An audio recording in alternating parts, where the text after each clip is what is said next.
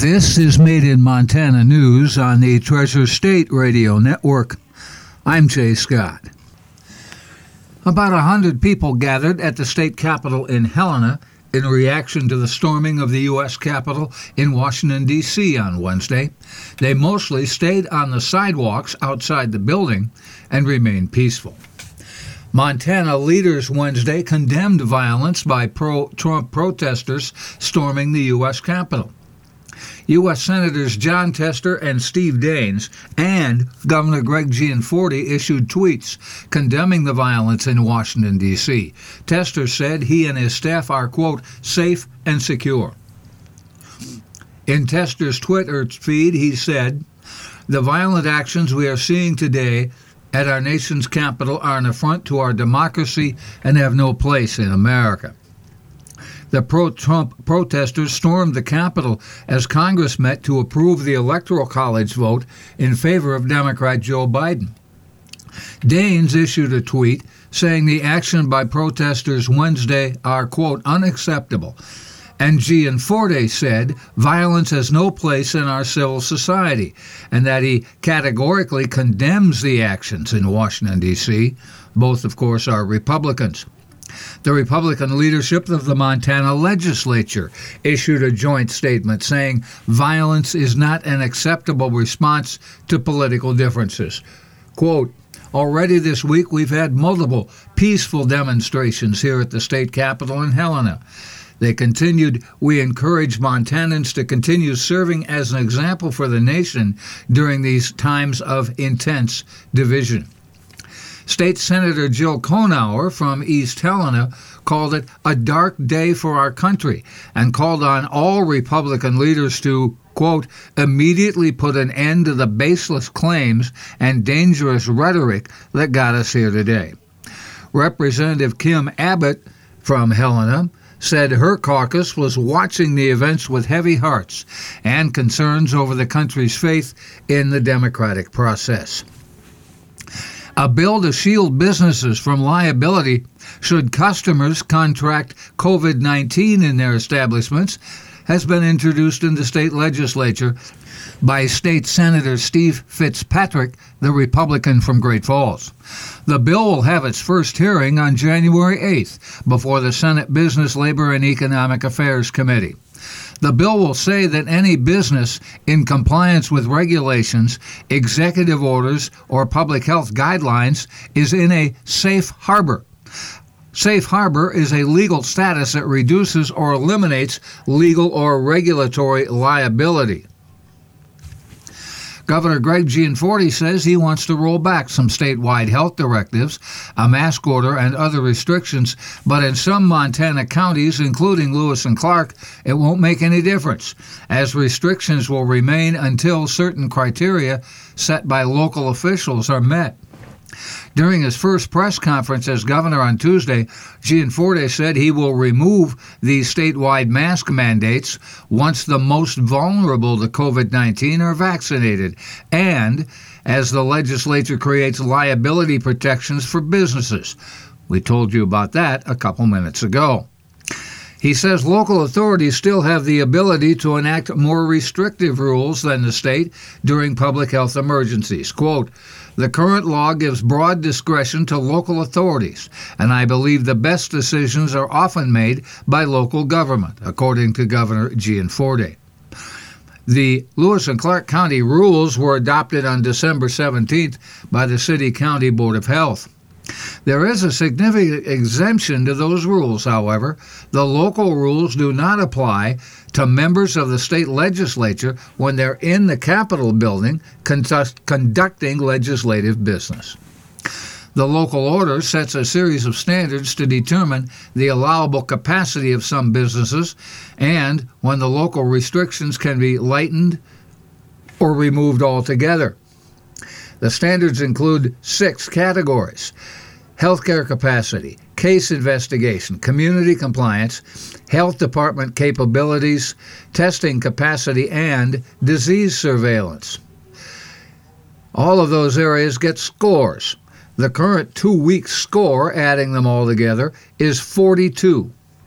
Local rules may change when the score drops below 33, and the rules will be removed when the score drops below 18. As we said, currently it's at 42. There is a website you can look up to see the rules. It's at lewisandclarkcountymt.gov/health. The State Health Department has released details of the list of health conditions that will prioritize people for vaccination against COVID-19. On Monday, Governor Greg Gianforte said he would adjust Phase 1B of the state's vaccination plan to include those aged 70 and up and people 16 to 69 with specific health conditions. That phase still includes Native Americans, but no longer includes essential workers or those in congregate care or corrections facilities unless they have specific health conditions. We will list the list of qualifying health conditions on our Facebook pages, Jay Scott or TreasureStateRadio.com. The plan also says medical providers may include individuals with other conditions that place them at risk, elevated risk for COVID-19 on a case-by-case basis. That's Phase 1B. Phase 1C will include frontline essential workers, those aged 60 and up, people in congregate care and correctional facilities, and those ages 16 to 59 with some specific medical conditions. Again, we will post that on our Facebook feeds. Montana health officials reported 602 new COVID-19 cases and 10 more deaths related to the disease on Wednesday morning. The state's active total now is 4,931. The death toll reached 1,015 on Wednesday. A total of 219 active hospitalizations have been reported. The state has had 3,738 total COVID-19 hospitalizations. A new United Health Foundation study finds that Montanans who reported feeling, quote, frequent mental health distress increased by 40% between 2014 and 2019. The findings are part of United Health Foundation's annual America's Health Rankings report. It says that the percentage of adults who reported their mental health was not good 14 or more days in the past 30 days has increased by 11%. That's an increase of nearly 1.3 million adults. The report evaluates the state's health based on factors including social, economic, physical, and clinical factors. It says that while more Montanans are reporting mental health concerns, there was a 34% increase in their rate of exercise. 28.3% of adults reporting they met the minimum physical activity deadlines, up from 21.1% in 2017. A Utah man has pleaded guilty after authorities said he was caught digging in a Yellowstone National Park cemetery in search of hidden treasure. 52-year-old Roderick Dow Craythorne of Syracuse, Utah, entered the plea Monday in U.S. District Court in Casper. The plea was to illegally excavating or trafficking in archaeological resources and damage to federal property. He could face 12 years in prison and $270,000 in fines. He will be sentenced on March 17th. Craythorne was searching for a treasure chest containing coins, gold, and other valuables buried a decade ago by the Santa Fe, New Mexico art and antiquities dealer Forrest Fenn. Fenn published a book with a poem that contained clues to where the treasure could be found.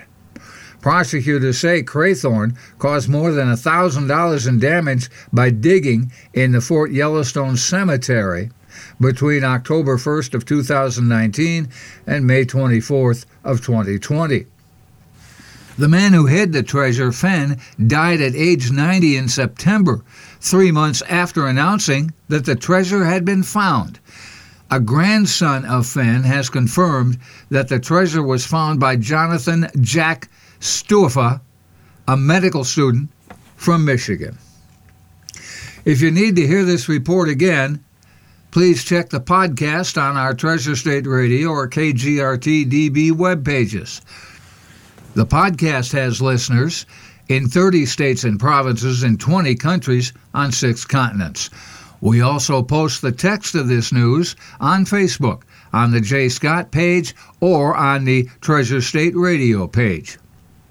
Made in Montana News is heard on the Treasure State Radio Network, including KMEH 100.1 FM in Helena, Elkhorn Mountains Radio, KEMR in Jefferson County, Montana Homegrown Radio in Bozeman, King West Radio in Billings, and Rescast Radio on the Fort Peck Reservation. That's Made in Montana News. I'm Jay Scott. This is the Treasure State Radio Network.